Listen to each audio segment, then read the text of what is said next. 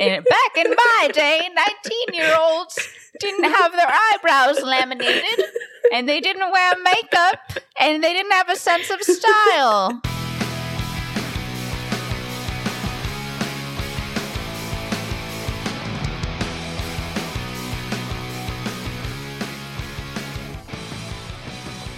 Hello. I am actually in a pretty good mood right now. Me too. It's, as we record this, it's a Friday. Mm-hmm. Thank fucking God the week is over. I'm ready to just relax. We survived. We made it another week. I was actually talking to my boss today about the pod, and he brought up the fact that we never say our names. So, like, if you haven't listened from the first episode, you may not know who's who. So should we say our names, I guess? Yeah, I'm Mo. And I'm Christina. And this is Movies That Raised Us. Welcome to the show. Whoa! We never intro. It's so funny to hear it now.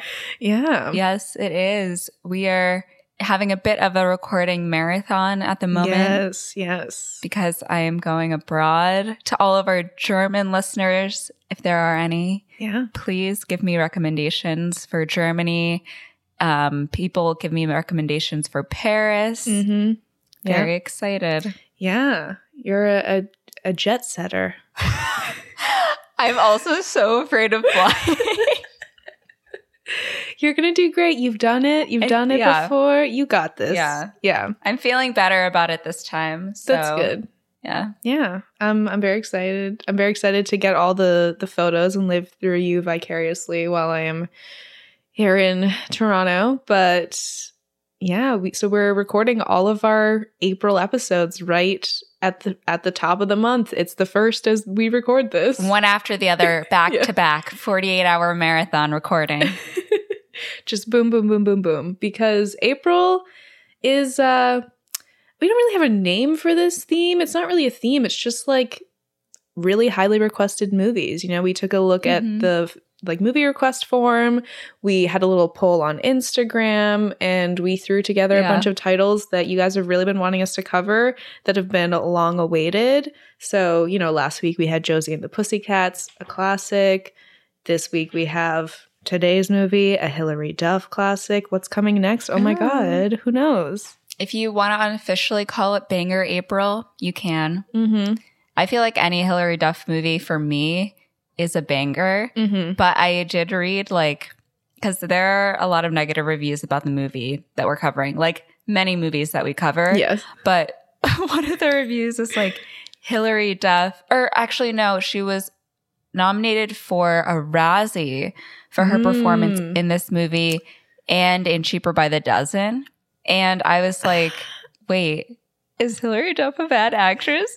And then I kind of thought about it, and I was like, shit. I mean, I don't think she's like a bad actress. I do think that some of the material that she had to work with was not always like amazing, but I have really enjoyed her performances in other films, such as like the Lizzie McGuire movie. You know, I felt very connected to her performance there. And I was actually watching an episode of How I Met Your Father last night because we're just now getting it in Canada on Disney Plus because we don't have Hulu. And the episode that I watched, her character actually has a very similar backstory to the character in this movie, where like similar type of mom, broke up a lot, had to move around a bunch of times, very uprooted life. Okay. But I am really enjoying her performance in How I Met Your Father. I think she's very well suited for a sitcom, which is like evident by Liz McGuire. I agree with you. Yeah. I think that she's definitely well suited for a sitcom.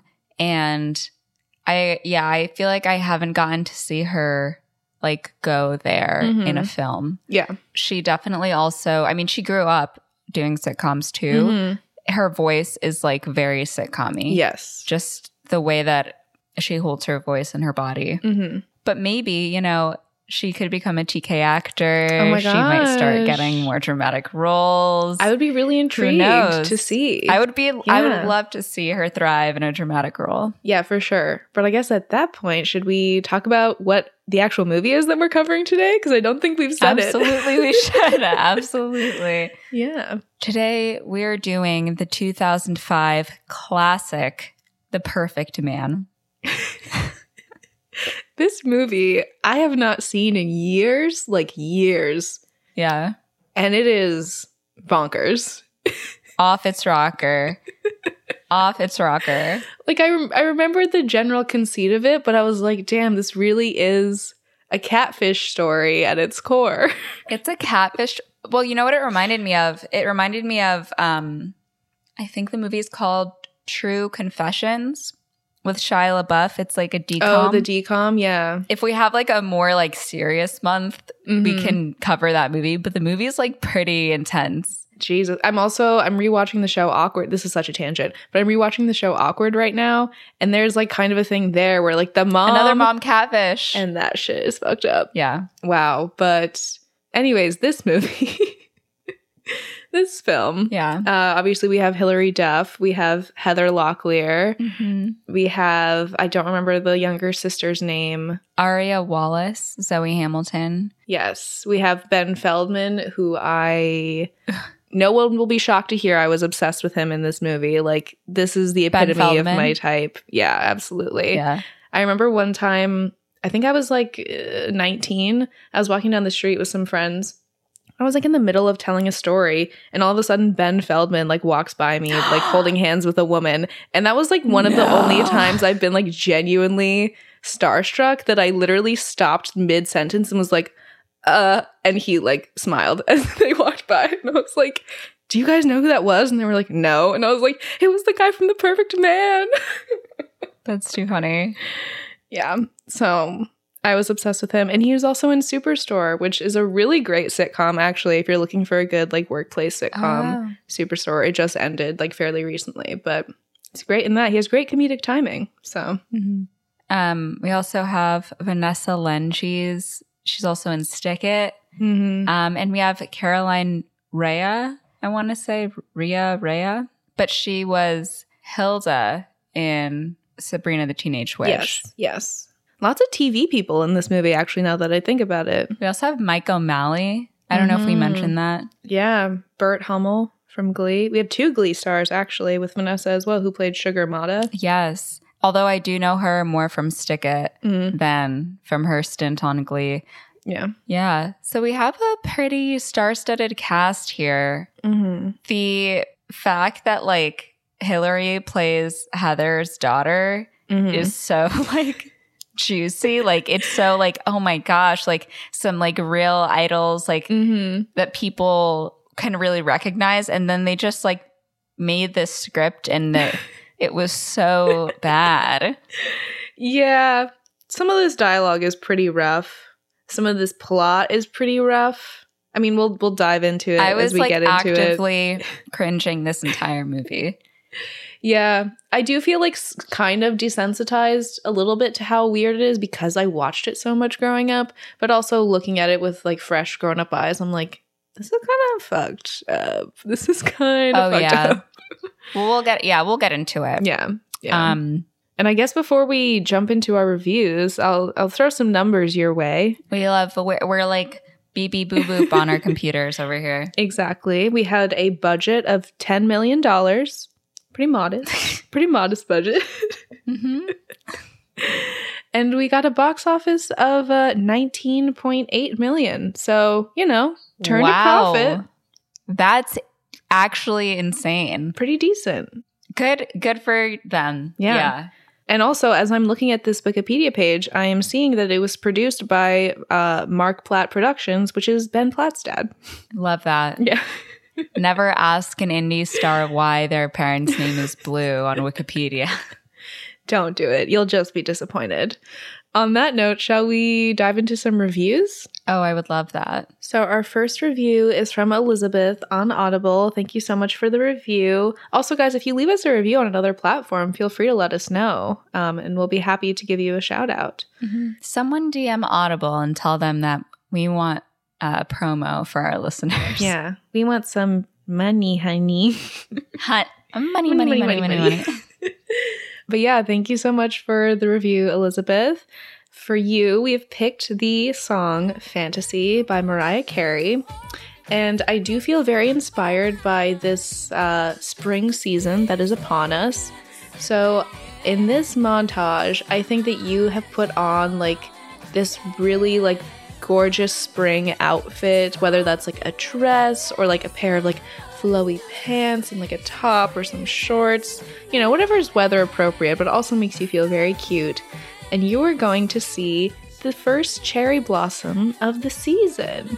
So you pack a little picnic, you make like some sandwiches, you have like your drink of choice, and you go maybe with your friends, maybe with a partner, and you go just enjoy the cherry blossoms and soak in the sun and this beautiful spring weather and just have a lovely carefree day amongst nature and loved ones. That's literally my weekend. Oh my gosh.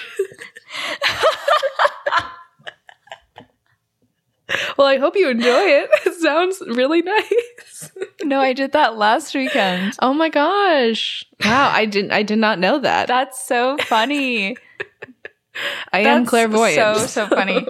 That's really cool. But yeah, I love that. The cherry blossoms are so beautiful. Yes. Yes. Highly recommend going, checking out your local cherry blossoms. Next, we have a review from Nadsy Hincapel. Capey? Cappy? You know who you are. Yeah, you know who you are. So for your review, you mentioned that you love Moulin Rouge. You really related to Christina's love for Moulin Rouge. And I thought I would give you a power ballad, you know, because there are so many of those in the movie. Yes. So I decided on I Do Anything for Love, parentheses, but I Won't Do That by Meatloaf. And you can already hear it. It's been in commercials. It's been on the radio. And for this, I'm thinking of like a really like passionate love affair, and maybe like, you know, I'm sick of like people lying to me or like not treating me the way I'm supposed to be, and you're like ripping up your bed sheets in frustration, and they put their hand on your shoulder and they're like, that's not me. And then we see like a passionate moment between you two. We see you at a candlelit dinner. Ooh. We see you, what's the romantic thing people do? You're watching the sunset at the end of a pier. You're jet setting together, lying on the beach, holding hands. And it's like this revelation that you can be yourself with this person, and you have this passionate, inseparable bond. Wow. We got some good montages today. I'm feeling very good about these. All right, let's keep this momentum going. Hyped on the montage. Next up, we have a review from Poppy Ann from Australia. And I have a very specific vision for this montage. I don't know that much about you, so I don't know how applicable this is. But, you know, we're leaning into the fact that this is like a movie. So this could be happening in the movie of your life. We've picked the song This Is My Time by Raven-Symoné from The Princess Diaries 2. Amazing song. And in this movie, I think that you have written a book and you are getting ready for like your book release party. So you like put on this really gorgeous outfit. You know, you have like some champagne with your friends before to celebrate. You walk into this like huge party with like all the people that you love and the people who support you and your work. And it's just this like amazing celebration of this thing that you've created, that you put so much time into it. So even if you aren't a writer in life, I just see this as a moment of you getting appreciation for whatever it is that you do and that you love, and you're surrounded by people who support you. I love that. Yeah. And keeping the strong montages going, the next one we have is from Becca. You wrote such a really lovely review. Like, thank you. Made me just feel so valid and lovely. Yeah. I don't know what phrasing I'm using right now. I'm like talking to a therapist, but it was really beautiful. So we gave you a feel-good favorite, a really great bop, one of my favorites, Say You'll Be There by the Spice Girls. And here's the montage, okay? You're in your hotel room. No, wait, redacted. You're in a suite, like a really amazing suite. They're like, Miss Becca, your car is here. And you go downstairs to your limo. The limo takes you to the venue. Where do you go? to the dressing room because you're performing. And you get ready. You have like rhinestones on your face and you have like these amazing outfits. And they're like, okay, places. And you get into your little, thing that's about to like rise from the stage for you to perform. And the last thing we see. The hydraulic lift. Yes, the lift. But yeah, the last thing we see is like when you rise onto the stage and the smoke clears, you in your fantastic outfit with like the mic in your hand. Oh my God. Not for nothing, I think we killed these montages this week. Yeah. I love all of them. Yeah, pat on the back. Of course. But seriously, thank you so much, everybody, for the reviews. We love reading them. They truly mean so much to us. And we appreciate having just such wonderful listeners. Thank you so much for all the love. Yes, it's so lovely to see. And if you want your own montage song, please just leave us a little review. You can message us. You can, you can email us if you want, whatever you'd like. Mm-hmm. Just tell us a little bit about yourself. It always helps us make the reviews more personalized. Or just leave a review and we'll figure it out. Vibes only. We can do it. We can make it happen. We'll pick up on the wavelengths, man. I mean, I'm clairvoyant, clearly. So, Yeah, that was really crazy. On that note, shall we get into The Perfect Man? Yes, let's do it.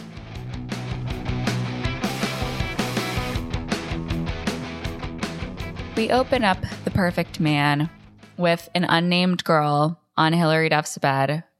We never get her name. And Hilary Duff, a.k.a. Holly, comes out of her bathroom, I'm assuming. Yeah. And she's wearing this cute little dress. It's red. It's like kind of vintagey looking. It reminds me of the prom dress that you wore, actually. Yeah, it does remind me a lot of my prom dress. I wore like a bright red, kind of like flared skirt, 50s style prom dress. I don't know like what the name is for like the type of neckline that she has, but it reminds me of like tulip petals. Exactly, yeah. So she's super nervous because she's never been to a school dance before. And she tells her friend that when she moves around so much, she doesn't want to get attached, let alone go to a school dance. And this girl is like, oh my gosh, Holly, in 1 week, your streak is about to end. And Holly looks in the mirror. She looks hopeful. And she's like, you know what? Maybe you're right. Meanwhile, her mom, Jean, played by Heather Locklear, is decorating a cake and the doorbell rings. But what does she find? Oh, her fiance cheated on her multiple times. He's like, they didn't mean anything. They. And he's like, now it's out of my system. Like, we're good to go. He gets a cake to the face. It's over. Yeah. A week before the wedding. Yeah, that's crazy. That's pretty brutal. I do wonder, though, given what we find out about how frequently they move, I do wonder if Jean moves like really fast in relationships. Like, I assume she's not been dating this guy for a few years. I feel like it's probably been like 9 months and they're getting married. Like, yeah, I could see that like 9 months or something. Yeah. After this whole cake smash dump situation, Holly immediately starts packing and explains to her friend that, now that her mom is playing Patsy Cline, it means it's time to pack. They'll be gone by the end of the week. She really did have those Patsy Cline records lined up. That was crazy. Ready. This also is very reminiscent of the storyline of Brittany Snow's mom in John Tucker Must Die, Jenny McCarthy's character. Yeah. I don't know what was going on at this time where this was the only storyline for mothers, but alas, here we are. So Holly asks Jean where they're going this time, and Jean says that she got a job at Dolores' Bakery in Brooklyn. It's time for a new adventure. And Holly puts away her dress for the dance, and Jean apologizes. She's like, I know you were just starting to make friends. I'm really sorry. And Holly fully crying, like tears just she's literally brimming crying. The edges. Yeah. How can you say, I'm sorry, I know you made friends here, seeing her cry and be like, you love this. You love when we move all the time. Yeah. It's so great for your development as a young teen. Yeah. So Holly's like, it's no biggie. There's friends everywhere as tears are falling, streaming. There's friends everywhere. This poor girl. I know. I'll just jump right into the next scene. Hey, all you bloggers. It's me, girl on the move. Well, here's a big shocker. My mom got her heart broken again. Yep, we're starting off on another big adventure. That's my mom's word for running away. So she has a blog called Girl on the Move, and it's where she shit talks her mom viciously on the internet. If we ever get a website, can we design it like this blog? Absolutely, like the HTML website. Yeah. We're like looking for a designer, looking for a coder, can only do HTML5. Must look like the website was designed in 2001 and never, ever, ever updated. Wix.com. Many collages will be on the website. Not looking for Squarespace. Thank you. So we see this like very brief clip of Jean getting a speeding ticket and flirting with this like patrolman. Yeah. And like, it's Ms. Hamilton. Are you married? I'm like, lady. Bro, it's not a good look. Okay, Jean? No. And then we go back into the narration. He should write her a ticket for reckless flirting. I will say one thing, though. For those of you who haven't done it yet, put must-see New York skyline on your list of things to do before you die.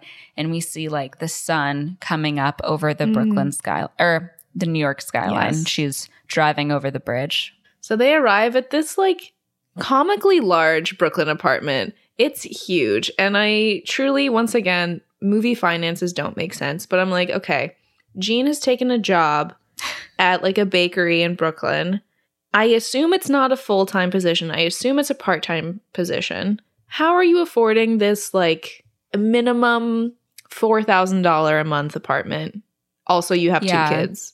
Doesn't make sense. But it's like really big and spacious and it has a ton of light. There's like a balcony and everything. And they walk in and Holly's like, oh my God, like this place is so dingy. I'm like, girl, this is New York, like gold in terms of real estate. But yeah, you know, Holly continues to blog like as they're unpacking, saying that she's gotten really good at the whole moving thing and that their new apartment has history and character.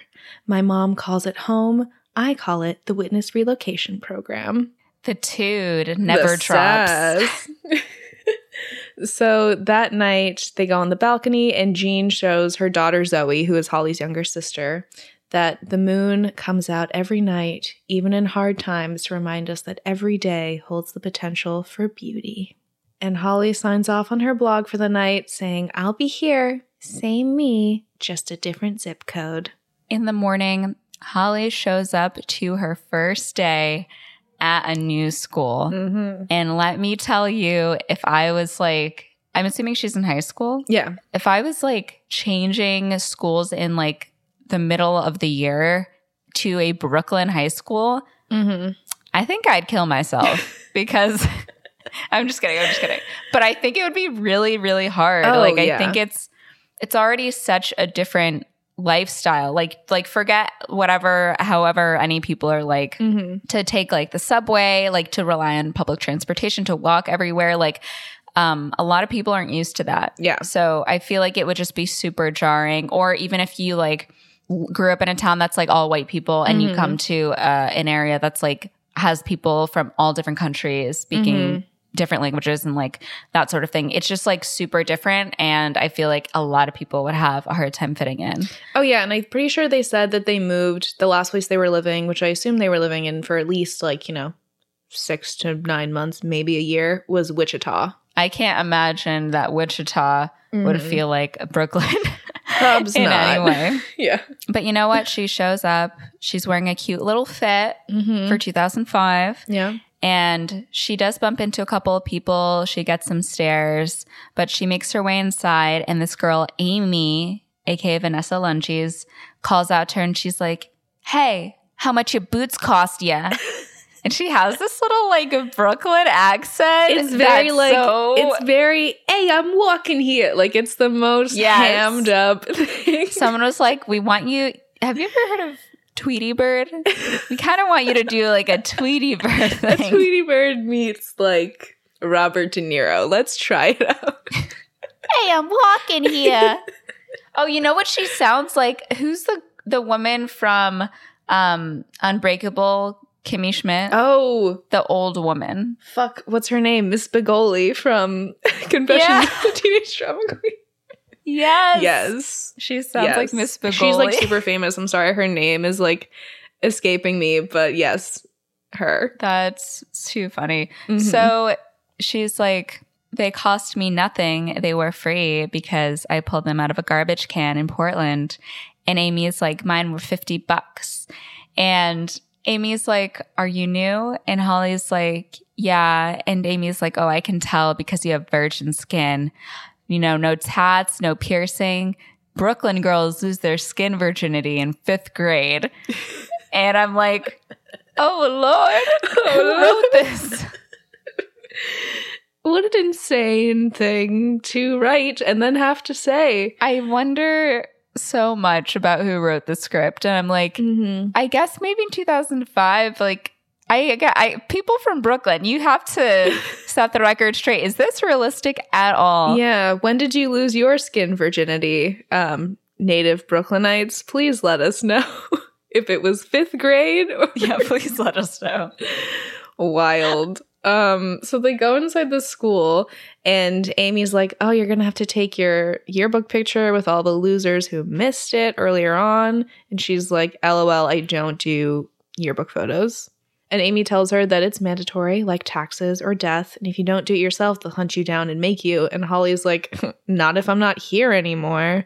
Because, you know, she's used to that uprooted, you know, life. She's girl on the move. She is girl on the move. We cut to Dolores Bakery. We get to see Jean's first day.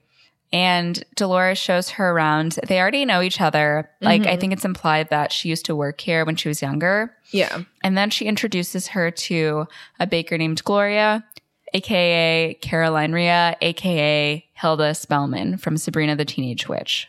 And Gloria's like, do you know anything about wilting rose petals? And Jean's like, yeah, like, you need to add more cornstarch. And Gloria is like, I like you. You never eat the cakes?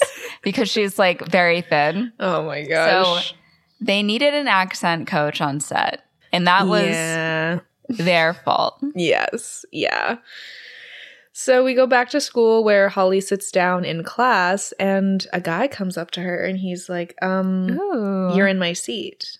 She's like, I'm sorry, is there assigned seating? And I'm like, sit in my lap. Yeah, I'm like, I'll sit on your lap. I don't care. Like, let's sit on each other's lap. Yeah, let's.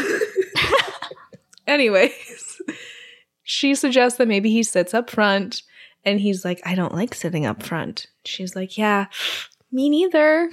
And he has to go and sit up front. Poor Ben Feldman. I know. And then he opens up his notebook. And Holly, you know, she's curious. She takes a little peek and he's drawing all of these comics.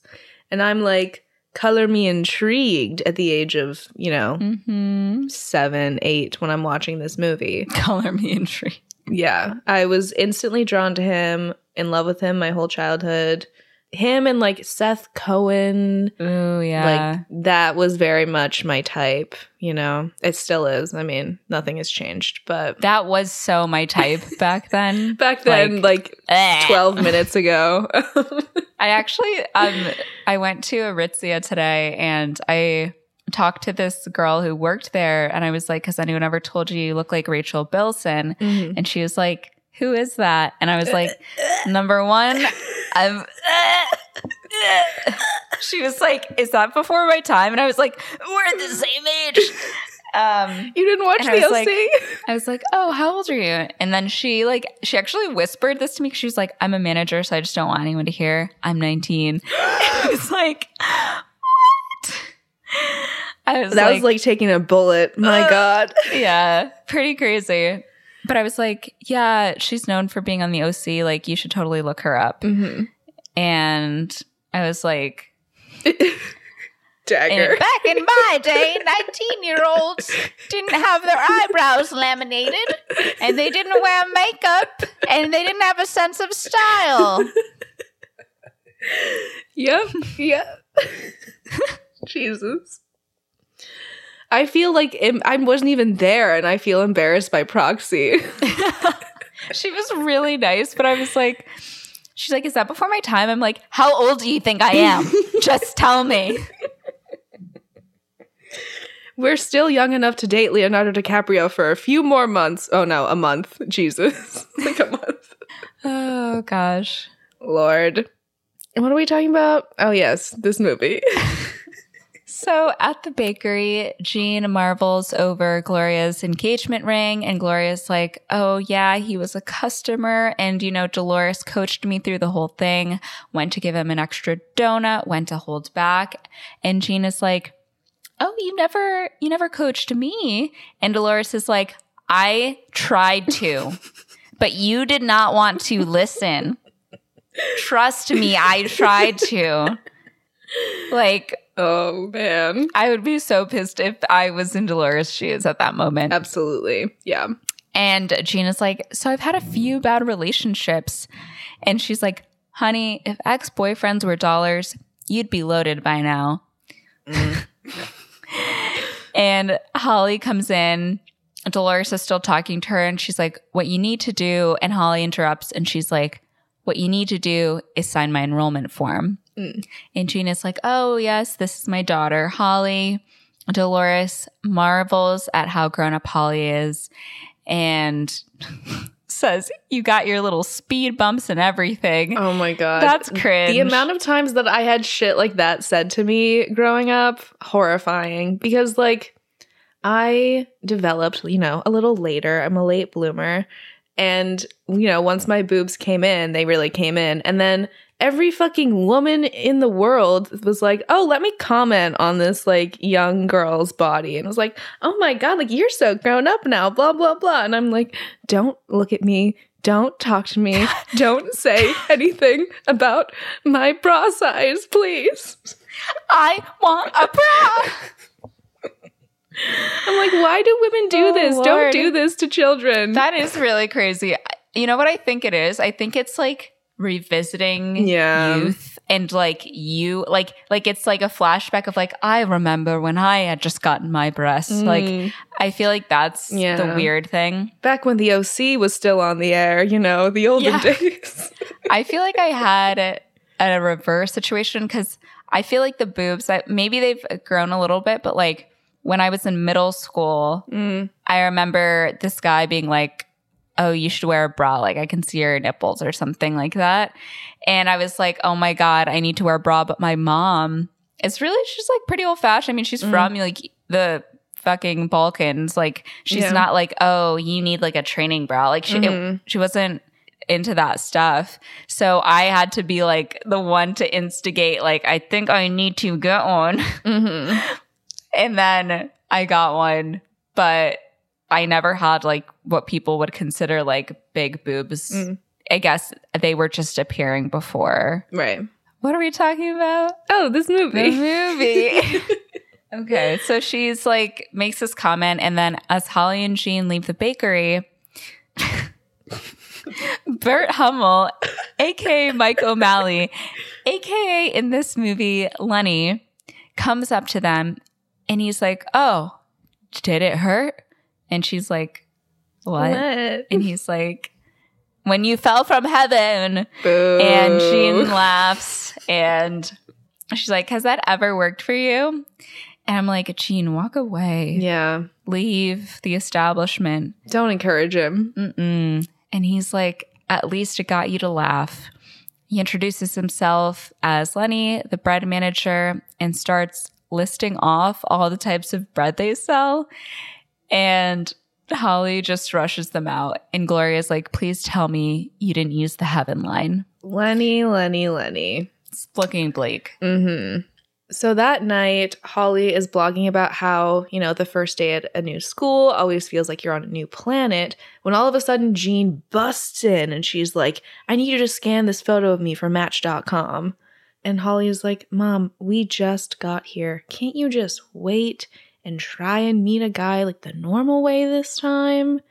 And Jean is like, look at my eyes, look at my wrinkles. I'm in a race against time and every second counts. Let's go. I don't like that at all. No, me neither. They go to school that night for Holly's new school's open house. So maybe it is the beginning of the school year or something. Yeah, maybe. And there's like an open forum. The guidance counselor talks and he's like, I have an open door policy.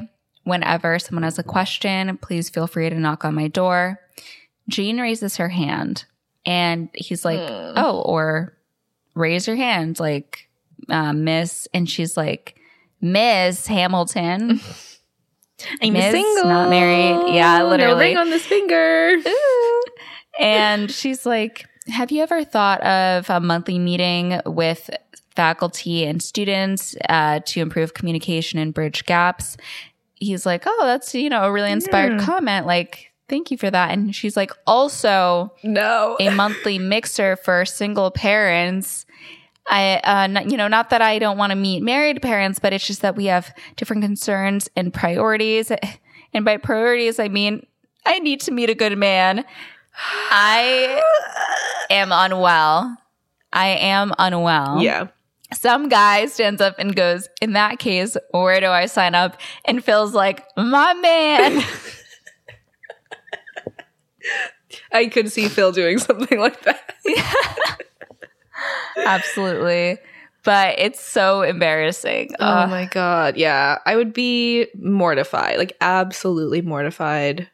It's already hard enough being the new kid, but then when your mom stands up in front of like 100 people and is like, I need to meet a man. They make her look so desperate from the get-go. Yeah.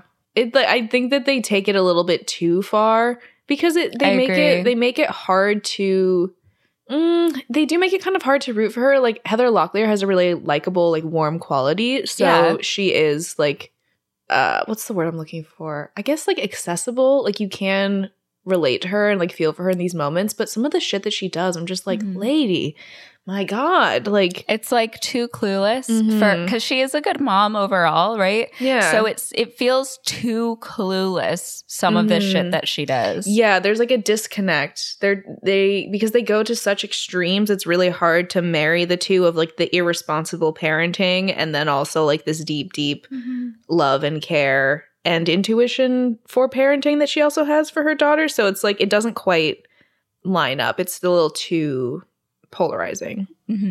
But anyways, Holly is similarly mortified by this whole scenario. They're back at home. She's giving her mom the cold shoulder while she's brushing her teeth. And Jean is trying to defend herself. And she's like, you know what?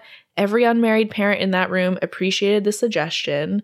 And Holly points out that maybe the point of the meeting wasn't for the needs of the single parents, but for the kids. And Jean tries to defend herself again, but Holly just cuts her off and is like, no, you were just thinking about yourself because that's what you always do. And then slams the door. So Holly then goes to her computer and starts blogging, saying that she can't smile and play along anymore. She's tired of constantly uprooting her life. It just isn't fun anymore. Yeah. The next day, Holly is by her locker. She's being very coy. And Adam comes over to her and he's like, you know what the entire student body is talking about? And she's like, what? And he's like, the Krispy Kreme truck that got in a wreck on 8th Avenue and he's eating a glazed donut. And I'm like, I want to lick that glaze off your face. Literally. And it's like a donut free-for-all between the excitement and the sugar buzz. Everyone's forgotten everything that happened before this morning. So off the bat, very sweet man. Making sure she feels comfortable. Do we have a Respectful King nomination on our hands? We'll have to find out. I think he could How does he fuck it up? He is very sweet. It's hard also, though, because we don't see him interact with anybody else. Yeah. Really? I mean, except for like one kind of exception later on. But he is a real sweetheart, so... I don't know. Let us know. Do you think that Adam is a respectful king? Yeah. DM us. But after school, Holly is walking with Amy and she tells her, basically like filling her in about her mom's whole MO, and says that when her mom doesn't find her dream man within 2 weeks of them moving to a new place, she settles for some loser, and then it doesn't work out, and then they have to pick up and move again. So pretty toxic cycle. Yeah. And Amy's like, oh, but I thought you didn't mind all the moving around. And Holly's like, I mean, I don't. I just got here. So apparently she's liking Brooklyn. I don't blame you. I love Brooklyn. So they go to the River Bistro. And when they walk in, Holly's like, oh my gosh, I can't even afford to pee in here. But Amy's like, don't worry, my uncle is the owner. And the owner is Ben Cooper. He talks to someone on the phone about a fuck up that happened with a girl that they're dating and gives them advice. And Amy's like, he knows a lot about females. And it's, what's the actual guy's name? He's from Queer Eye. Carson Kressley. Carson Kressley, who we all know as like an iconic gay personality, comes over and guess what he's playing? A seemingly gay waiter. And just goes, he knows more about females than I know about females, and walks away. Wink, wink. Sashay. Like, it's Jesus. So OD. It's like, it's so heavy-handed. Yeah. And Ben is like, in my opinion, roses always work. And Holly scoffs. She's like, ugh, does he really believe that? So then Ben gets off the phone and he's like, yes, I do believe that. And she says that flowers don't work if the guy is already a loser. They're not going to change anything. And Ben is like, oh, Amy, your friend here is pretty cynical. And Amy says that Holly's not really that into romance. So Ben then offers Holly a flower from like the vase next to them. And she asks why. And he says that a flower like this is perfect. And giving a woman a dozen of them is like saying there's such a thing as perfect. And Holly's like, a yellow rose says all that. He's like, no. Yellow rose is for your sick grandmother in the hospital. But a red rose for a woman. However, if you really want to knock her socks off, get her an orchid. And he says that giving a woman an orchid makes her feel like she's floating on a cloud of infinite possibility. And the way that this has been burned into my brain since 2005, since I watched this movie, the idea of like, oh my God, if a man gets me an orchid, I'm going to swoon like no other. That's so funny because I do think orchids are a beautiful flower. I think if someone gives you an orchid, it's very thoughtful. I actually give my grandma orchids. Like that's a thing that we typically give my grandma because she's like a really big green thumb and she loves orchids. Yeah, they are pretty high maintenance. My mom gave me one once and it's dead now. Yeah. Yeah, they're a lot to maintain for sure. What's your flower of preference to be gifted? When I was younger, I was like, I want a dozen black roses. Or like violet roses. But I guess now what I think is really beautiful actually is like a seasonal bouquet. So whatever is in season, like just a really colorful and like, thoughtful bouquet. Yeah. I would say in like the summer, I love sunflowers. I've always loved sunflowers. But I think like a go-to always favorite of mine is tulips. I love tulips. Oh, nice. Yeah. They're beautiful. Nice. One time for Valentine's Day, this is when we were in a long-distance relationship, Phil sent me a dozen red roses. And I do still to this day like remember that really vividly because I was like, oh my gosh, I can't believe that he did that. Like, that's so thoughtful. Very sweet. Good job, Phil. Good job, Phil. So what do they decide to do? Holly and Amy go to the flower shop to buy an orchid for her mother to pretend that she is her perfect man. How could it possibly go wrong? Yeah, what could the consequences possibly be? So they go to Holly's house. Holly puts the orchid at her door, and Amy's like, okay, I don't know about this. Like, maybe it's not a great idea. She's like, no, it's perfect. So she goes inside, gets a glass of water, and Amy busts the door. Holly's mom, I think she's doing a word puzzle. The crossword, yeah. Okay, yeah, the crossword puzzle, and does not notice the door or doesn't care. And Holly's like, I think someone's, buzzing for you. So Holly looks out her window. She sees Amy walking away and also sees a man stealing the flower, taking the flower off of their doorstep. Mm-hmm. And so Holly goes down the fire escape, follows this man, and gets the flower back and puts it back on her doorstep. So she rings the buzzer, climbs back up the fire escape to her room to find her mother and Zoe listening to music with headphones. So they completely missed the buzzer again. So again, she has to run down the fire escape, stop the man who once again is stealing this orchid, ring the buzzer like 50 times until she finally sees her mom coming down to get the flowers.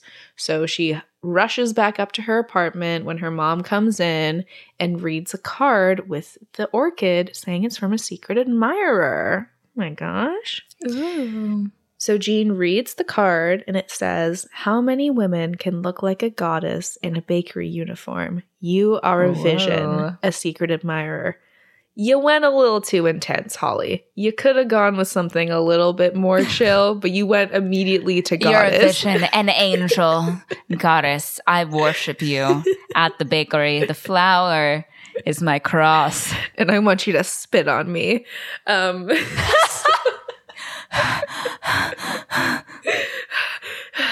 So rightfully so, Zoe is like, sounds like a crazy person. And, Jean tries to figure out who it's from, how they figured out her name or where she lives. And Holly's like, oh my God, they must have seen you at the shop and then Googled you to find your address, if that makes it any less weird. They just moved there. Yeah, literally so fucking weird. Zoe suggests that maybe he followed her home. That's scary. Zoe's the only one with any sense here. And absolutely. Yeah, Holly tells Jean to just stop questioning it and enjoy it. And Jean is like, you know what? You're right. And then goes and puts the orchid on the windowsill. So freaking true. So true, queen. Back at school, Holly tells Amy that her uncle's a genius and her mom is so happy. Meanwhile, Jean goes into work at the bakery and looks at all the men, kind of trying to scope out which one is her secret admirer. Lenny sees her and tells another baker that she's all hyped up because of him. Oh, God. Incorrect. Yeah. So we're back at school. Holly is leaving class when she spots some of Adam's drawings. She's like, is that supposed to be me? And he's like, no, what are you talking about? That's not you. Okay, maybe the face. Exactly like her. Maybe the face a little. And then he's like, but that woman's on a horse. You're not on a horse. And I love that line. He's so charming. Okay, I need to calm down. So she tells him that it's pretty good. And he talks about how his dad sponsored comic conventions that he used to go to as a kid. And after his mom and dad split up, that's the only thing that they did together. But at least he learned how to draw. And she's like, okay, divorce is a career builder. Nice. And then he's like, have you ever been to a comic convention? Because there's one coming up in 6 weeks. I know it sounds kind of geeky, but it's really fun. And I'm like, this is my dream. This is my dream. This is all I want out of a man. And she's like, I'm not much of a planner, and then walks away. Are you into comic books? Or do you just want that to be... Yeah, I really like nerdy, geeky, sweet men. I think you've got one. if I had to think about it. Potentially. So, meanwhile at the bakery, Jean asks Gloria if anyone has come in asking for her. Dolores shows Jean a pamphlet for a baking competition, specifically cake decorating, which Jean is really good at. And Jean is like, oh no, this is for real professionals. I'm basically a salesperson. And she's like, how come when it's a man you're looking at, you're blind to his flaws? But when you're looking at yourself, flaws are all you see. Geez, at me next time. She does have a point. Because she's really critical of herself, but with guys, she's like, I'll give him a shot. Yeah. Yeah, she needs to kind of focus on herself. Mm-hmm. Then someone behind Jean presents her with a yellow rose. Yikes. It's Lenny. She thinks that he must have been the one who gave her the orchid and ends up agreeing to go to a Styx concert with him. She's like not enthusiastic. He's like, these are really hot tickets. I must really like you. Ugh. Gag. Another flaw in this movie is that he is not more likable. Yeah, well, I mean, typically I feel like what we would see is either the rival man is either like he's Mr. Perfect, but it's just not right, or like he's a straight up like sociopathic douchebag. Whereas Lenny is just kind of like, I don't know, annoying and like, yeah, like goofy. Yeah, and like, I don't know. What's the word? Delusional? Yeah. Yeah. Yeah, I got it. It's delusional. It's delusional. So when Jean gets ready for her date, Holly is insisting that there's no way that Lenny is her secret admirer. And she repeats Ben's line about how yellow roses are for grandmothers. And Jean says that she likes him and he seems to like her. So let's just give him a chance. Lenny shows up for the date, immediately starts hitting on Jean in front of her daughters. He's like, oh, where'd you get that outfit? Who's a hottie.com? Gag. Gagging. Cringe. He then gives Holly some money because Jean told him that Saturday night is regularly movie night. So why don't you take this and go see Bambi? And the sass on this one, Holly goes, I'm actually not sure that Bambi is still in theaters, which is such a shame because I'm actually dying to take my 7-year-old little sister to a movie where the mom gets killed by the evil male hunter. Okay. Whoa. All right, let's take it down a notch. I'd be like, thank you, Lenny. Online shops. Yeah, literally. So Jean steps in and she's like, thank you, Lenny. That was very nice of you. And as they head out, they go downstairs to Lenny's car. He's like, oh yeah, it's a Pontiac Trans Am, 2-door hardtop, got the original paint, the original exhaust. I rebuilt the tranny, tweaked the mill. I don't know what any of this fucking means, but he says all of it. And he then asks Jean to take off her shoes to protect the new floor mats that he just got. So Psychotic. yeah. While this is happening, Holly calls Amy and fills her in. And she's like, he's got to be derailed. I'm going to drop Zoe off with Dolores and ask to meet Amy at the bistro in 20. Meanwhile, at the concert, we find out it's not actually Styx, but it's a Styx tribute band, which Lenny is loving, absolutely loving. Oh, yeah. We did read that the lead singer in the Styx tribute band in this scene was actually a former lead singer of Styx. Yeah. So there you go. So at the bistro, Ben is just trying to do his job. It's the middle of a dinner service, and they're like, we have some questions. It's part of a school assignment. I need it. I need the answers now. What would the perfect man do as a follow-up to the orchid? So Lance goes, what could be more perfect than the perfect man? Oh, duh, perfect shoes. Walks away. Only one-liners for Lance. Yeah. Just come in, come out. Mm-hmm. Lance pours Ben a glass of wine and tells him to take a break, help the girls, he'll handle the floor. So they do sit down. Holly pulls out her tape recorder. She's like, yeah, I'm taking notes. Thank you, on the record. Mm-hmm. But says that it's a project for English class. So she asks what makes a perfect man. And he's like, well, every woman is different. The orchid works as a gesture, but you have to have a deeper connection than that. You have to know what makes her tick. So Holly's like, say this hypothetical woman listens to Patsy Cline when she's sad. And Ben's like, I didn't even have to think. I already know. Ben pulls out the CD saying that it's happy music. Like, it will definitely cheer her up. But even if the man does cheer her up, he can't be afraid of tears. That's what he is deduced from this information. I do wonder if, like, Ben, because we don't really get to know that much about, like, his personal life. Like, do you think that he's like a fuckboy? Do you think he dates around a lot? Like, is he Mr. Monogamy? Because he knows a lot about like women and like giving advice and stuff, but I wish they would have delved into that a little more, but he gives me the feeling that he isn't a player. He's like very heartfelt, but hasn't found the right one. Yes. Or maybe he knows everything, but like can't exactly put it into practice. Yeah, it's possible. But on the back of this moment, we cut to Jean and Lenny's date where Lenny is sobbing to babe, I love you. And, you know, holding his lighter, holding Jean's hand in a death grip, saying, it's like he wrote it about us. Okay. Sure. So back at the restaurant, Holly, you know, is talking more about this quote unquote hypothetical woman. Like, oh, what if she likes word games like Scrabble, the crossword? And he's like, oh yeah, a little wit, a little wordplay. I like it. And then Holly is like, okay, what if she's been dumped a lot? And he's like, a lot? Man, well, in that case, the perfect man has to be a guy who could be anywhere in the world, but he chooses to be with her because life is better with her by his side.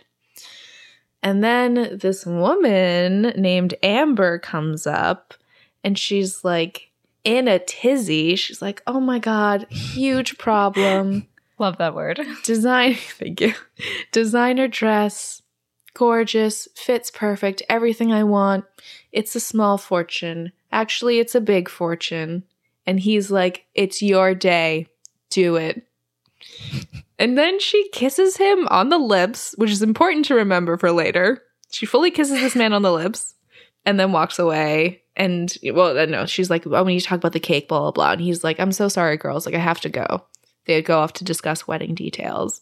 So Holly's like, wow, she's gorgeous. And Amy's like, oh yeah, together they look like the winners of the genetic lottery. So what's going on with Ben and Amber? Here? A wedding? Are they getting married? Oh my gosh. At the end of Lenny and Jean's date, Lenny drives Jean back home and walks her to her door. He tells her that he had a fantastic time and then simply grabs her face on either side and kisses it. And it's so uncomfortable to watch. It's not indicated by her in any way that she would be interested in that. It's super creepy. Yeah. And he tells her she's a good kisser and he'll see her at work. So Jean gets upstairs and Holly asks about the date, saying his car woke up the whole neighborhood. I'm sure it did. It's super loud. Jean asks Holly to give him a chance, but Holly asks Jean to go slow this time because she doesn't know what else is out there. And Jean is like, what I do know is that I had a pretty good time tonight. No, you didn't, though. Like, her face. That, again, is like one of the issues I have with this movie. It's like either make him kind of likable or at least likable to us. Like, you can't have, like, delusional mom and delusional baker. Like, there has to be someone we can kind of, like, hold on to. I guess in this case, it's Holly, but, like, if you are only following, like, one character, it's not going to make, like, a super enthralling movie. Yeah, and because, like, we can clearly see that she didn't have a good time, and she's aware of the fact that she didn't have a good time. So if you're going to say that she's delusional, fine, then actually lean into it and be like, yeah, she thinks that this was great, but it wasn't. Like, yeah. Like make her having fun at the concert or, like, I don't know. Because she was clearly mortified the whole time. So pick a side, people. Pick a side. We then go back to school the next day. Holly is in English class when she leans over to Amy saying that the perfect man needs to write her mom a letter or else her mom is going to end up walking down the aisle to Mr. Roboto. That's funny. Meanwhile, while this whole side convo is happening, we hear Adam answering the teacher's question about the Walter Scott poem that they're analyzing. And he's like, oh yeah, it's about how lies get complicated because when you tell a lie, then you have to tell another. And then each lie turns into another lie until you're left with a big mess of lies that you can't get out of. So freaking true. So let's take some notes on that. The girls work on the letter together and Holly mails it off. Her blogger voice says that desperate times call for desperate measures. If they knew Lenny, they'd lick the stamp. So despite every reason that would be bad to do this, she's like, we have to. It's necessary for my mom. So at lunch at school the next day, Holly goes up to Adam in the cafeteria and asks, how the comic book is going, the one that he's drawing, like, about her. And he's like, oh yeah, she needs to figure out her next step, if she's going to form a powerful alliance with the prince or go it alone. And Holly's like, oh, what's she going to choose? And he's like, oh, I think she's going to go with the prince, He's a great guy. He's handsome, very nice. He's a great jouster. And they had this whole really cute back and forth about jousting. And he's like, oh yeah, anytime anyone wants to hang out with him, he's like, guys, I can't. I got to practice my jousting. And I'm like, Adam, you're sweeping me off my feet right now. And then he asks if she wants to sit. And she's like, actually, I already made plans with someone else. And he's like, oh, but I thought you weren't a planner.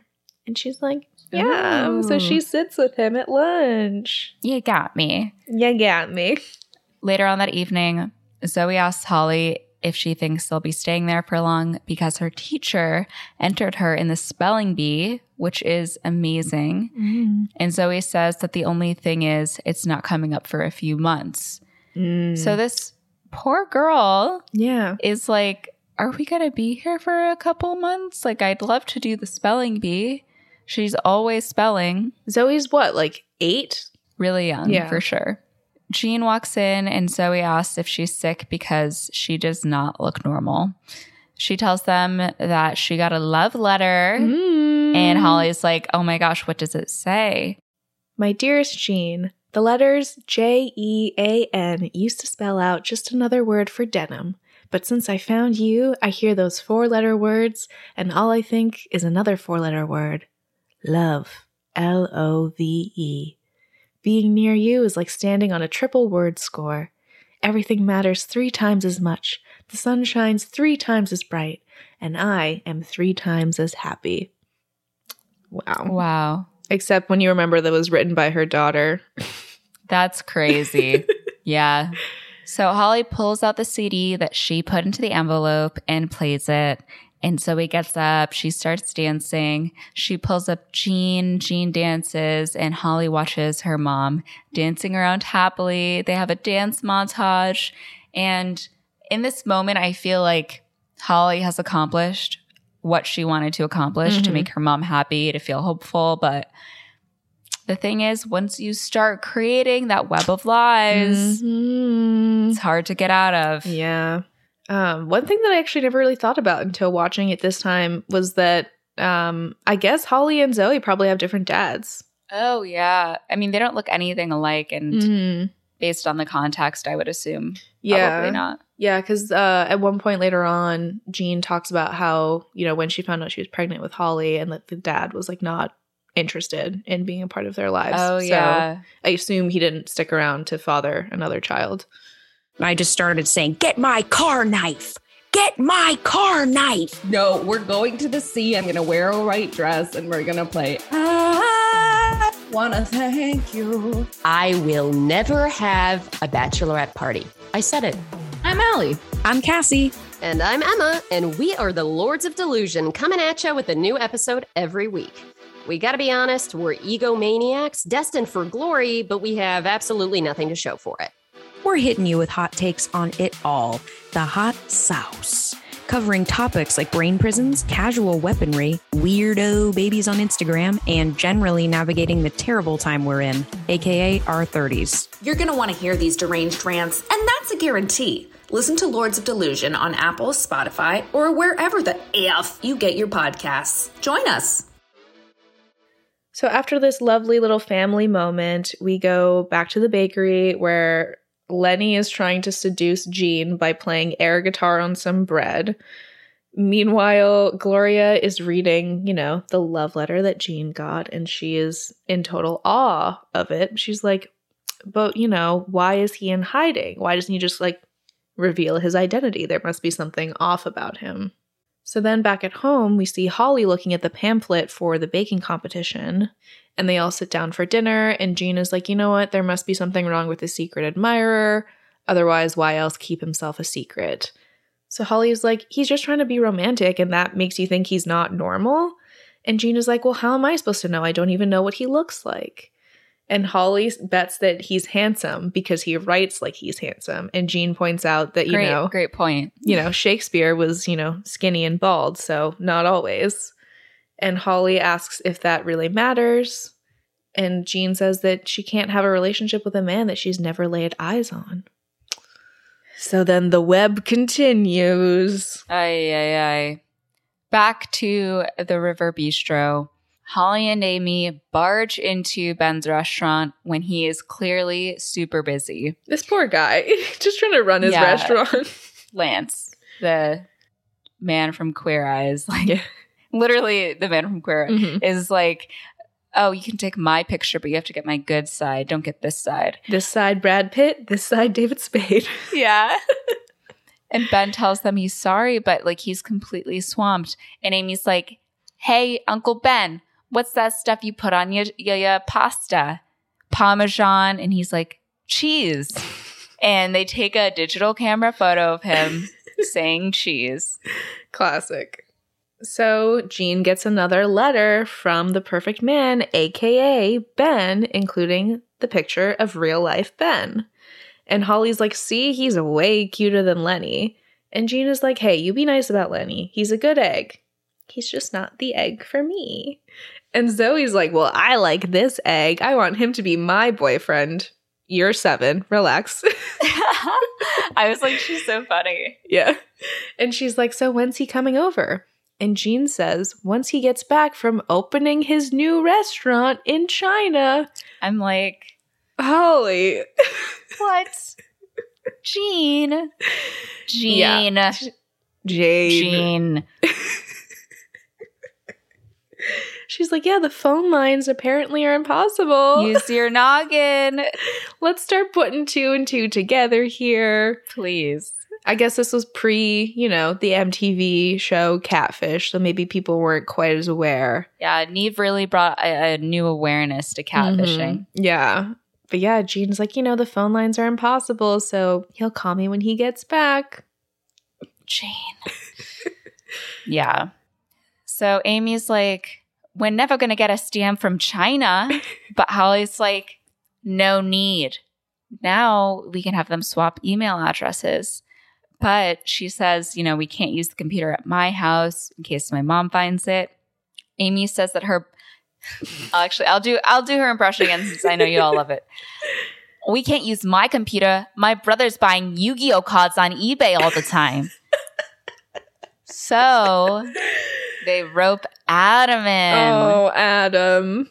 Adam, my sweet boy, is just so down bad. He can't help himself. Oh, sure. I guess you could use my computer to catfish your mom. Sure. Anything for you, Holly. I love you. I mean, queen. Yeah. Oh, yeah. You're my superhero. You're my special friend. I would bully him. Bully him. It's okay. I would console him afterwards. This is actually, I do feel bad about this, but everything is fine now with this person. I just want to say that in preface. But I absolutely bullied this guy. I had a huge crush on him in middle school. Oh, no. His name was Michael. And I remember being like, oh, you're so weird and quiet and like literally just talking mad shit to him. Oh, and my I God. think I kicked him once in the shin or something. I was really into him. And he's actually the guy, I think, who was I can see her nipples through her Oh my shirt. gosh. Well, then maybe he 'cause deserved we would jab it. at each other. We would fucking jab at it. And I do that now with Phil, actually. To this day, we call each other, our soulmates and our arch nemesis. Yeah, gotta keep it spicy. I'm a witty girl. What can I say? Yeah. I love a good jab. And if you can't handle the heat, get out of the kitchen. Leave. Get out of the kitchen. Exit, please exit the kitchen. Oh my gosh. I mean, as a very quiet kid, I mean, yeah, I was quiet as a child. I, kept to myself, did my thing, which, came across as shy. So like somebody being like, why are you so quiet is like triggering the most horrible memories of being a child and having that said to me. It's like the worst thing that you can hear. Because it's like, I'm not quiet. I'm just listening to what other people are saying. It was rough. Yeah. It was rough being a quiet child. Shout out to all my fellow quiet children out there. We're doing great. Quiet children, where you at? Any quiet kids in the club, raise your hands. Can all the quiet kids in the club put your hands up? You know what? We're doing great now, and we're really good listeners. So that's all that matters. Yeah, active listening. You heard of it? What are we talking about? Oh, the movie. Movie. So we go to Adam's house. He lets Holly, into his room to use his computer. And she's like, I know this sounds a little crazy, but it's making my mom happy. And he's like, maybe I should try it. My mom only smiles once a month when the alimony check comes. Dark. Also, Adam is too painfully aware. Mm-hmm. He's like, oh, the only time my mom smiles? Yeah, when the alimony check comes in. I'm like, Dark. Are you seeing any? Are you talking to me? I'm worried about you. You have someone to talk to. Yeah, because I'm like, your home life isn't sounding great. You are alarming me. I'm just, I'm concerned. I hope that you're not totally alone because he doesn't really have any friends. He is very much a loner. Yeah. We don't see him ever speaking to anyone other than Holly and Amy, I guess. Mm-hmm. But, yeah, she sits down at his computer. She starts typing away. She also pulls out the recording and listens to what Ben was saying about, the perfect man and starts drafting her email. And she writes, Dear passionate baker, I'm spending my days with very serious business people, and I know I should be listening to every word they say, but all I keep thinking is, what am I doing all the way in China? I planned this restaurant before I ever laid eyes on you, and if I had to do it over, I'd buy the building right next to yours and open there. Here's just a cue. Mm. They never say where in China. No. They're just like, China. The great nation of China. Mm-hmm. Just the broad. It's like, I'm in Africa opening a restaurant. Yeah. That's a continent. Couldn't have just been like Shanghai. Yeah. Jean reads the email and calls the girls over to read what he wrote. And Holly's like, oh my gosh, you should totally write him back. So Jean, pushes them away, asks for some privacy. And we get a montage of Jean and Ben writing emails back and forth, getting to know each other and bonding over their love of food. Also, getting a little flirty. Adam and Holly are. Mm-hmm. So he gives her some drawings of her. Mm. I don't know if we see it in this montage, but like she is a part of his like computer background. Yeah, because she's typing and he takes like a little photo of her and she's like, oh my God, stop. Oh my God, stop it. So Ben works on wedding plans with Amber and looks at the moon. And Jean, while she's doing her word puzzle, also looks at the moon. Oh my gosh. Could they be meant to be? Ooh. So we go back to the bakery. Jean walks back into like the bread room to talk to Lenny. And she's like, hey, there's something I need to tell you. And he was like, you don't even need to say it. I feel the same way. And she's like, no, I met someone. And she's like, and his name is Lenny. And he's rocking my world. And I know you're scared. I do love him. You love Lenny? No, Mike O'Malley. Oh, yes. No, I love him. He's very funny in this. He does a pretty good job, I think. Yeah. But yeah, he's like, I know you're scared. I'm scared too. But if the world turned upside down, you'd always be on my mind. And he starts singing, These Are the Best of Times. And Jean finally cuts him off and is like, I met someone else. And he's like, what are you talking about? The perfect man is standing right here. And she apologizes and says that he's a great man, but just not the match. So she walks away and he's like, these are the worst of times. Oh, gosh. Back at Adam's.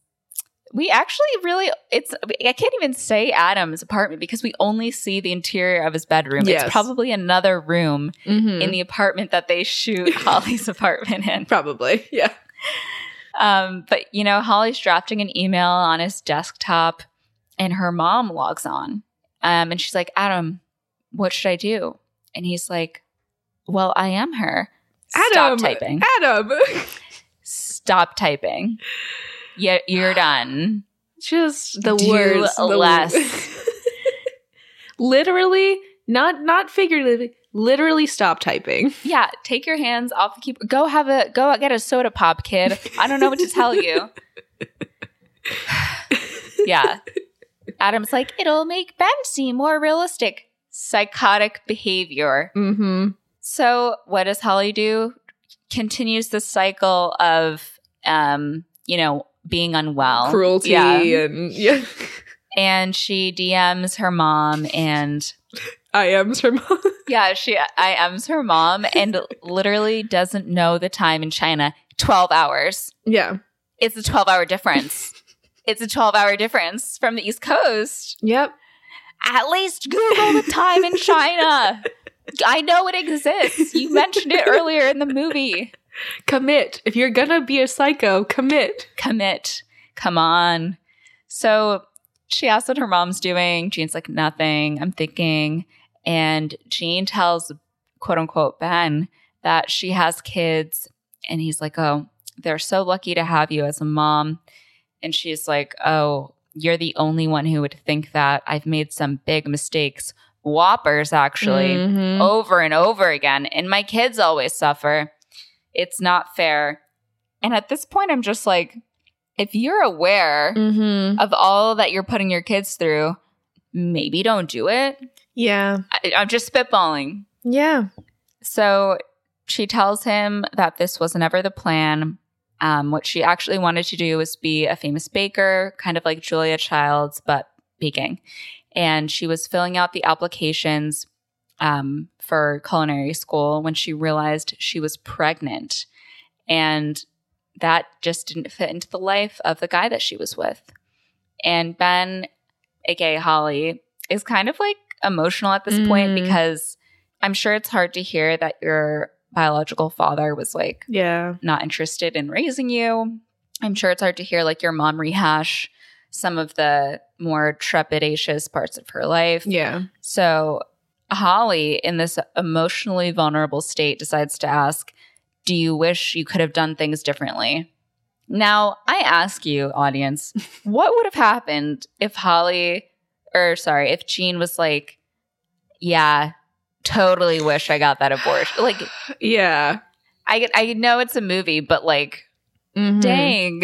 Yeah. Don't ask questions that you don't want the answer to.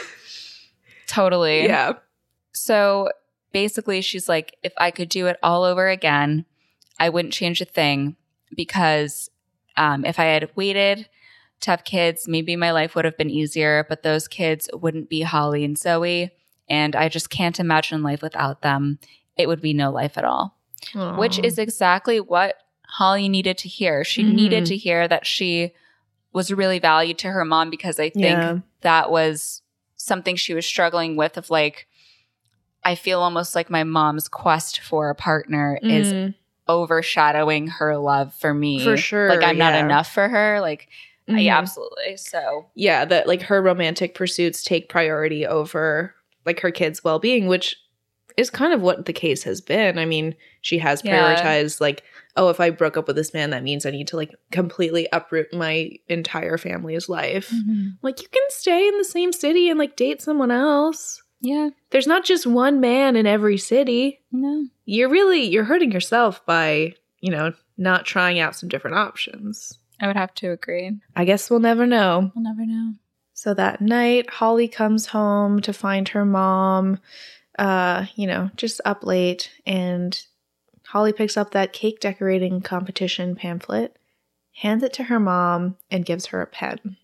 And then she has one little blog entry and she says, "To all bloggers out there being raised by single moms, give the old lady a break. She's doing the best she can."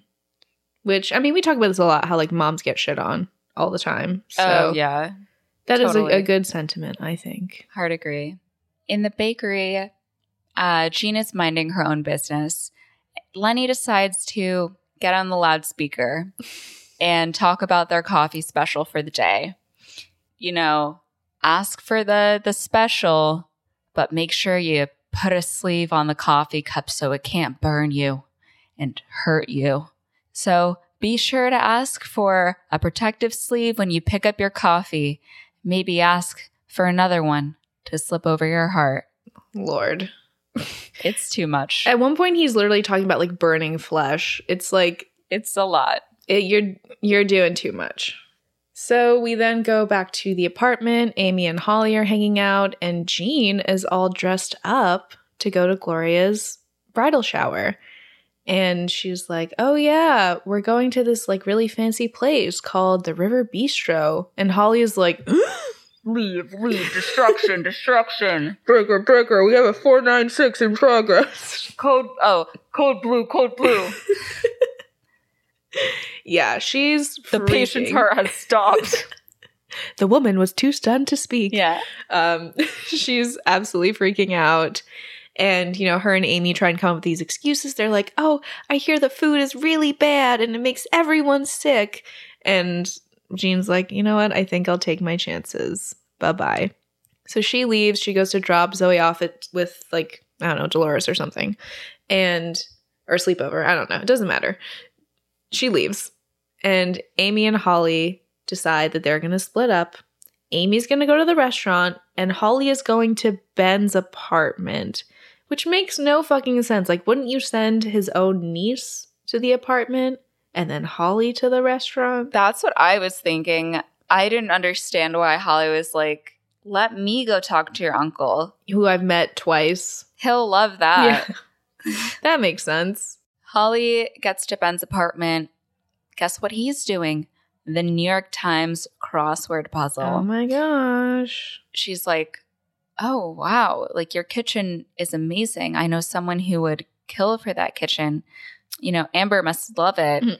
And he's like, "You know, Amber has her finger on everything I do, but not this kitchen." So Holly takes a seat. He's doing the crossword in pen, just like her mom. And she's like, "How do you feel about the moon? Do you think it's a little piece of magic that comes out to remind us that every day holds the potential for beauty?" And he's like, "Did you talk to Amy about me or something? Like, has Amy told you about me?" She's just new in town and she doesn't have a dad to turn to for advice. So she thought she'd ask him. And she starts rambling about like getting piercings and tattoos and peer pressure and like just nonsense. Yeah. The phone rings. It's Lance. He's like, "Listen, the pilot light is out. The stove isn't working." Ben's like, "I have to go down there. This is an emergency." And Holly's like, "Can I come with you?" And he's like, "Sure, I guess." And she's like, "But I really have to use the bathroom." And he's like, "Then go." How old are you? Yeah. At Bistro, Gloria's bridal shower is in full swing, and Holly calls Amy from Ben's bathroom and, you know, fills her in, says that she needs to create a distraction. So Amy decides the perfect distraction would be inviting all of the construction workers from across the street into the restaurant with a sign saying "Free beer for Jets fans." And she's like, "Free beer, come get your free beer." Come get your free beer. You know what? Also, she kind of reminds me of the voice for the mom in Bob's Burgers. I've never seen it. You've never seen Bob's Burgers? That's not true. I saw Wow. 45 seconds of the first episode and I immediately turned it off. That's interesting. I thought you would have liked Bob's Burgers because it kind of has like similar humor to The Office, but I guess it's like more dark in some points. It's like more I don't know. Maybe. I don't know. I don't know. When it comes to adult, I haven't really seen it regularly, to be Yeah. honest, though. when it comes to adult cartoons, I'm a BoJack Mhm. girl. That's my preferred style. Worried about you. You should be. But anyways, so Amy invites all of these construction workers in. They storm the restaurant. Lance, he's in heaven. He's loving it. They like ask for free beer and he's like, I'm not going to give you free beer. And he was like, I'll give you free beer though. You look absolutely parched, and just starts, pouring the pints. And like dabs his forehead. I loved this little quip. He dabs the construction worker's forehead. It's like, oh, you look absolutely parched. I'll give you free beer. It's just really funny. Yeah. Meanwhile, Jean tries to flag down a waiter for another mimosa when Ben walks in with Holly. So Holly immediately runs up to her mom to distract her. She's like, oh my God, I just missed you so much. I had to come join the party. Ben goes up to Lance. They're, trying to figure out what's going on with the construction workers because obviously he found this sign that Amy left outside saying free beer for Jets fans. And he's like, was this your idea? And he's like, no, I didn't do that. Why didn't I do that? But no, it wasn't my idea. It's like something I would do though. And, all the workers start cheering for their free beer. Of course, this is a very loud disruption. So Jean starts looking over at the chanting. So Holly decides to distract her by flinging a thong onto her mother's head. One of Gloria's presents. Classic. Yeah. I would love if my daughter ruined my friend's baby shower or bridal shower. Yeah, would love it. So Ben is like, all right, gentlemen, we aren't a sports bar. I'll give you all one free beer on the house, but that's it. And then one of the construction workers looks at Lance and he's like, you're a Jets fan, right? And Lance goes, oh my God, hello, I live for West Side Story. It's so good. Very funny, very funny. Yeah, I did laugh out loud at the West Side Story. I was like, that was good. I live for West Side Story. I love the theater. Yeah. It's my turn. Bistro Part 2. Ben finally goes over to look at the stove, and Jean takes everyone's orders so she can go get a waiter and get their drinks. Amy knocks over a whole bunch of metal spoons and serving utensils, and Ben is like, what'd you do that for? And has to duck down before Jean sees him. Holly insists that her mom sits down, enjoy her lunch, and she'll get the waiter. So Ben takes a phone call in the back. The girls meet up. They're like, this isn't working. Holly's like, don't worry. I figured out a plan. Oh my God. The audacity. The audacity of Holly. Mm-hmm. She gets a matchbook, goes right down to the basement, sets off the sprinkler system through this entire ass building. Yeah. And everyone has to evacuate because they're being flooded. It's just causing thousands of dollars worth of damage. I hope Ben has a good insurance policy. He should have been insured by Richard Gilmore. Yeah. But not only, damage to the restaurant, but also you have to comp everybody's meal that was there. And probably, I don't know, if they had any damage to any of their things, probably that too. So better be checking that policy, Ben. It's not looking great. So after this whole debacle, Amy and Holly have taken showers and everything. And Amy's like, you know what? We did such an amazing job in there. The CIA should hire us. Nobody saw anything. Holly isn't even listening to her. She's so distracted by what she learned about Ben today. And she's like, your uncle does crossword puzzles in pen. His kitchen is perfect. And even though he didn't say it out loud, I know he thinks the moon is more than just a rock. There is such a thing as the perfect man for my mom. And it's Ben. But thanks to my whole plan, they can never meet. Don't you hate it when you try to fake set your mom up with someone and they turn out to be the perfect man and you can't let them meet because you've already fucked everything up because you're a child? You're a child in grown people's business. I fucking hate it when that happens. It's so annoying. Yeah. Yeah. The next day in art class, Holly comes up to Adam and she's like, I need a huge favor. I need you to break up with my mom for me. Because she says that if she tells her mom the truth about the situation, she'll never forgive her. Yeah, Adam is pretty reluctant, but again, he is down bad, so he does agree. Mm-hmm. At 7 o'clock, he calls Holly's house. He's having some cold feet. He's like, I really don't think I can do this. But she's like, oh, what's that? You're looking for Jean? Mom, phone for you. Holly. So, he's like, hi, this is Ben. Are you Jean? And she's like, Ben? Like my Ben? He's like, I don't know. How many Bens do you know? So they establish that it is her Ben. She goes out onto the balcony to, take the call. And she starts asking him about China, how it's going. Meanwhile, Holly is listening in on the other line, of course.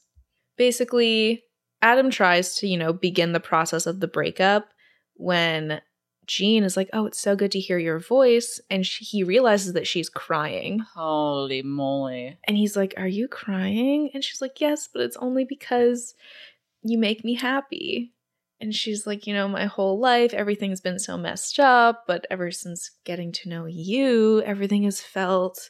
And Adam, meanwhile, on the other end of the line, is looking at the photo of Holly on his computer. And he's like, clearer.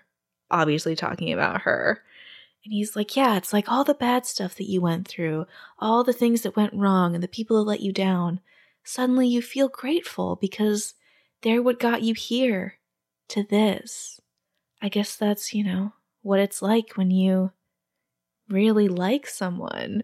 And Jean is like, so you like me? And he's like, yeah, I do. I mean, I might even. Holly disconnects that phone line. She freaking unplugs that shit ASAP. Mm-hmm. Yeah, gets there just in time as Adam says, love you. The line goes dead. Mm-hmm. Adam, my guy, you're letting me down. Like, I hear what you're going through, but like maybe this isn't the right forum for that. Yeah. Like, let's stay on task here.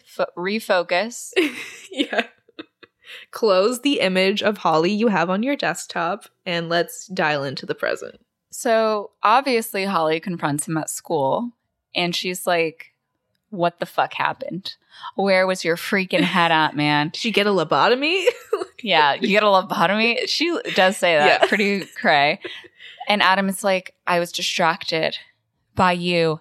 Kisses her. Oh my God. Holly is stunned.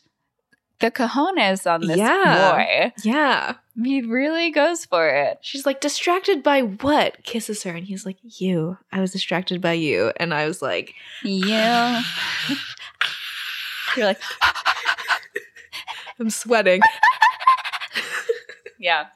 Yeah, going feral on the other end of the line. But that's neither here nor there. So that night at home, Holly begins to, fess up to her mom about what she did when she is stopped because they hear music outside. What's going on outside? It's Lenny with a boombox singing Lady to Jean. Okay. Very dramatic. So he, is serenading her. People on the street are gathering around. They're staring. He climbs up the fire escape. He shimmies across the window, almost falls to his death, makes it to the balcony, and proposes. That he does. So Jean comes into Holly's room. Holly's like, please tell me you said no. Please tell me you said no. And Jean's like, I said I would think about it. Holly can't believe it. She tells her mom that Ben is her soulmate. And her mom is like, I don't even really know who Ben is. And Holly's like, oh my God. Why are you so desperate? What? Yikes. So Jean is like, it's so easy for you to judge, but you haven't had to go through life alone with kids and no one to turn to for help.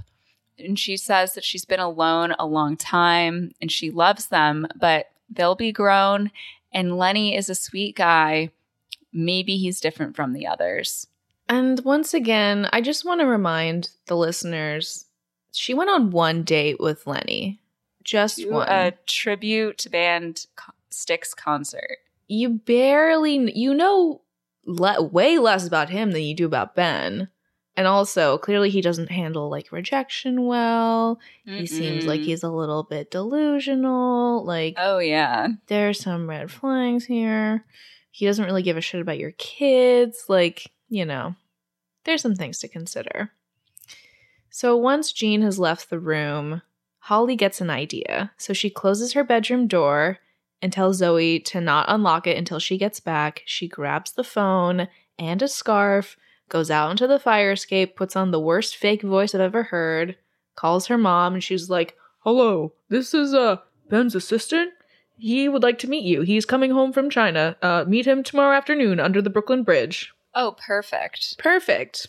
So that night, Holly prints out all of the conversations between Ben and Jean. Adam IMs her and says that he's been trying to reach her. She doesn't answer. And the next day, Holly decides to go to the River Bistro to find Ben. But Lance is like, oh, he's already gone to the almighty wedding, and starts to bring up Amber. And it's just like, Ben didn't really want to do it, but she's so hard to say no to. Holly rushes to the venue. Finally, she arrives as, like, we get a clip of Amber walking down the aisle arm in arm with her father. The ceremony has simply begun. Holly bursts in as the priest is like, "Speak now or forever hold your peace." And she's like, "He can't marry her. He's got to marry my mom. You might not even know it yet, but you will once you read these. It's pages and pages of proof that you guys are soulmates. And right now she's waiting to meet you under the Brooklyn Bridge. And when you do, you'll know that you guys are perfect for each other. You guys both do the crosswords in pen and know what a kitchen should feel like and what the moon really is.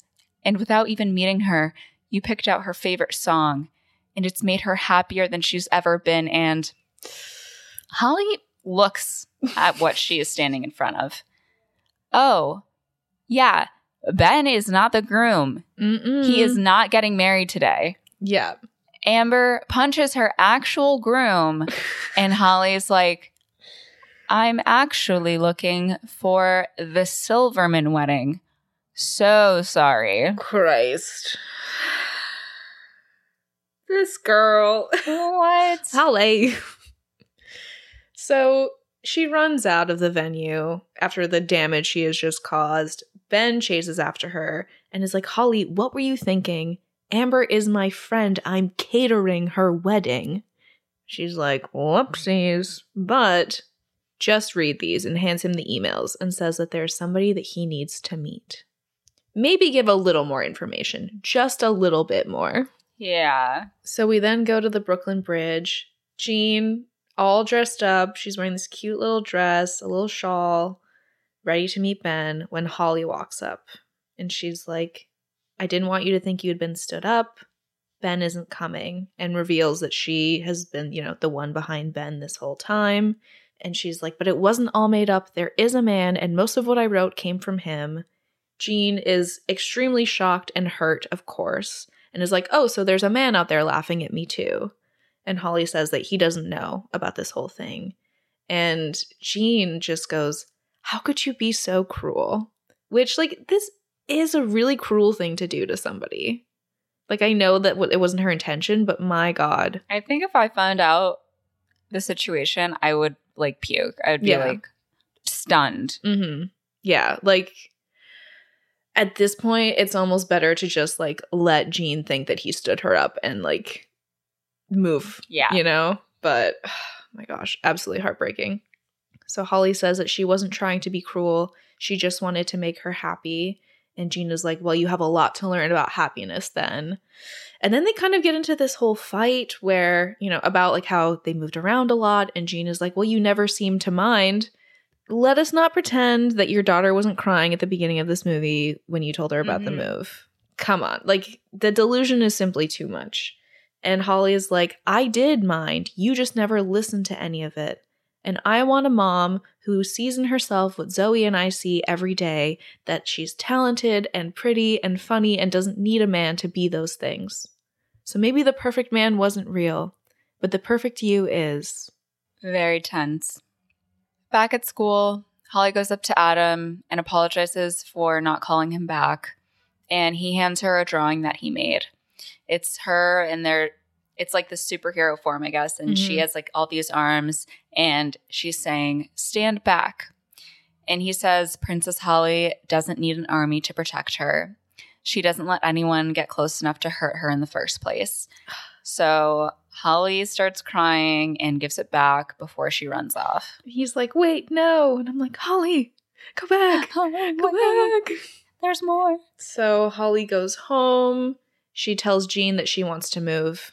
She's like, you know what? We've moved for you more times than I can count. But this time, I want to move for me. I'm done with this place. I'm over it. Let's get out.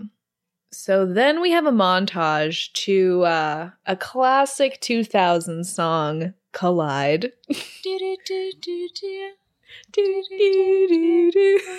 I finally found you and I collide. Makes me think of like The Hills and all those shows of the time. Yeah. So yeah, Holly packs up her room. We see Adam go to Holly's apartment to see her, but Jean says that she's out getting packing boxes because they're moving to Arizona. He's shocked to hear this, obviously, and he gives Jean an envelope to pass on to Holly and tells her that Holly only saw one side of the drawing. Jean sees the drawing in Holly's trash can and takes it out of the envelope, which I don't think she bothered to do at all. No. She sees the other side of the drawing, which is Adam and Holly, and they're like face to face, and he's like, I'll always be here for you. I would. I'm crying, puking, screaming, throwing crying, up. throwing up. Oh my God. So Adam gets an IM message that night from Holly. She apologizes for not saying goodbye, and he says he misses her and asked why she, bugged out on him. And she says that she's scared. It's her mother. Mm-hmm. It is Jean messaging Adam. Catfishing runs in the family, apparently. Those memes, it's like the cycle, and it's like, I catfish my mom. She finds out. She gets mad at me. My mom catfishes me. I catfish my mom. She finds literally. So, yeah, he's like, newsflash, everyone's scared, but that's no reason to run away. And Jean, aka Holly, you get the picture, tells him, that's what my mom does. He asks if she wants to end up like her, some role model. And this woman is gone through so much already. Yeah. She is devastated. Jean is, super taken aback. And Adam says, I heard once that love is friendship on fire, and that's how I feel about you. And asks her if she really has to go. My man is a poet. And I didn't even know it. Yeah. And then we have just a quick little shot of Ben in his apartment. He's looking at some mail, and he finally reads the emails between quote unquote him and Jean. Oh, whoa. Then back at the apartment, Holly gets home from school, and Zoe rushes up, and she's like, Holly, I'm going to be in the spelling bee. Excusez-moi? Excuse me? We see Jean unpacking boxes, and Holly's like, what is going on? I thought we all agreed that it was time for a new adventure. And Jean is like, yep, staying is going to be our new adventure. Holly's like, what? Super pissed off. She's like, why can't we do anything that I want to do? Storms to her room, jumps on her bed, and starts crying. Jean goes in, and Holly is just so upset. She's like, I'm sick of these people. I want new ones. And Jean says that new people are only new for a day, and that, moving is great for avoiding things, but then you end up avoiding yourself and the people that you love. You end up avoiding life. And she says that she wants to set a new example for them and let people get to know them. She says that she might not be that good at it off the bat, but she's going to try because she wants Holly and Zoe to be better at it than she is. So Jean then puts the drawing from Adam on Holly's bed and says that he's a sweet boy. She thinks it would be worth it, and to turn the picture over because everything always has two sides. So Holly finally looks at the other side of the drawing, and she is very pleasantly surprised to see this gorgeous piece of art he's made for her. So sweet. We get another amazing montage. Jean gives Lenny the ring back, Zoe competes in the spelling bee. Lance goes to a Jets game with his new construction worker friends, has a glass of wine. Yeah. And Jean competes in the baking competition. I keep saying banking. Jean competes in the baking competition and wins first place. Oh my God. So exciting. Jean opens up her own bakery, and Holly shows Ben. She like points to her mom through the window. Ben goes into the shop and he's like, I heard that you can get the best fudge brownies in the world here. Oh, wink, wink. What? A la the emails. So Jean's like, oh, I can take this customer. They finally meet. She offers him the brownies on the house, and he's like, no, I have to repay you somehow. What about dinner? And she's like, thank you, but I have to turn you down. Like, for the first time in my life, I'm not dating. And he's like, oh, maybe I should do the same.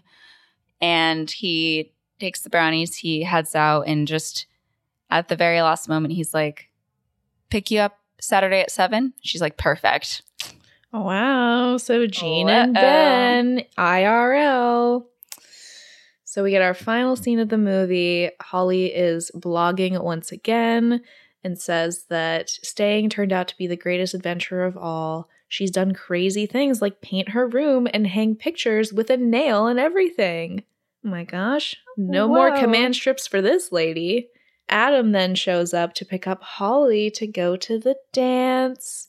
She finally gets to wear her red dress. He is completely in awe of her. She looks beautiful. Mm-hmm. He's like, I'm so sorry I was late, but there was this Krispy Kreme truck that overturned on 8th Avenue, and pulls out a Krispy Kreme box, and what's inside of it?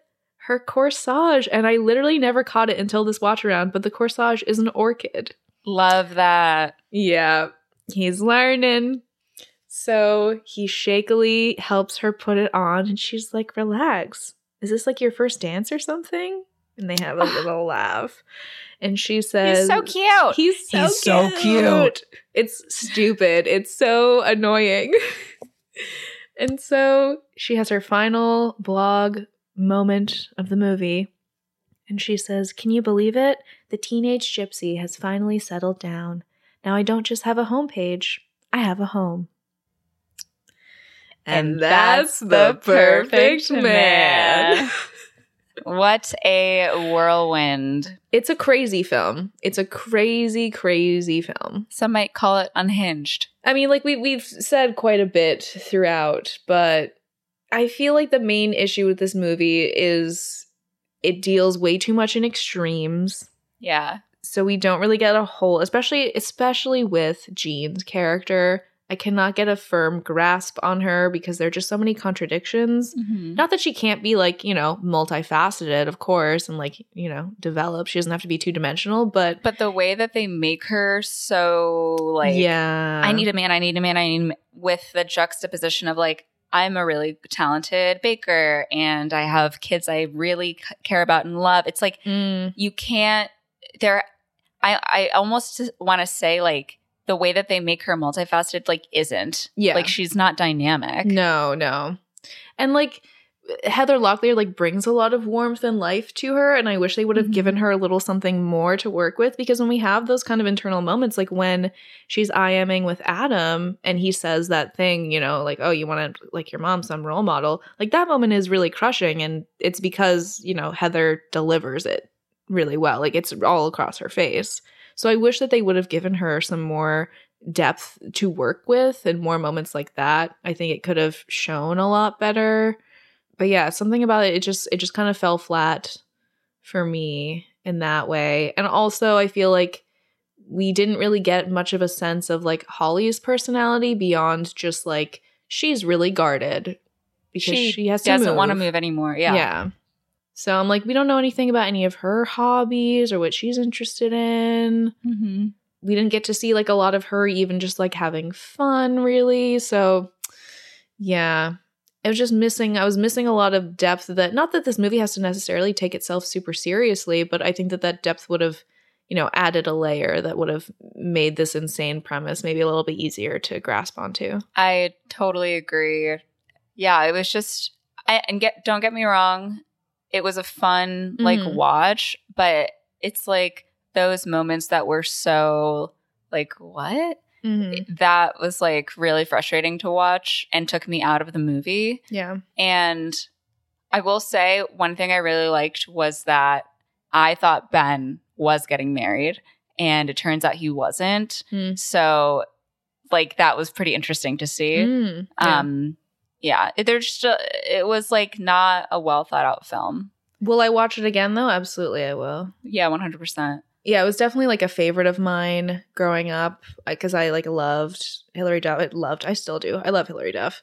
So like any movie that she did, I watched a million times. But I feel like this kind of lives in a similar vein actually for me that Raise Your Voice does, in the sense that like I loved it so much as a kid, and now that I'm grown up I can see just so many of like the holes in terms of just like, storytelling stuff that is like sad. It's like a shame to have that kind of like cloth pulled out from, over my eyes. But when I watch it, I do remember like how I felt watching it as a kid, like especially how in love I was with Adam and how I thought that Holly was so cool and I loved all of her clothes. And I was like, wow, she just like gets like live in Brooklyn. Like that's so cool. So it did take me back in some ways, which I enjoyed. Yeah. I mean, I'm a big Hilary Duff fan.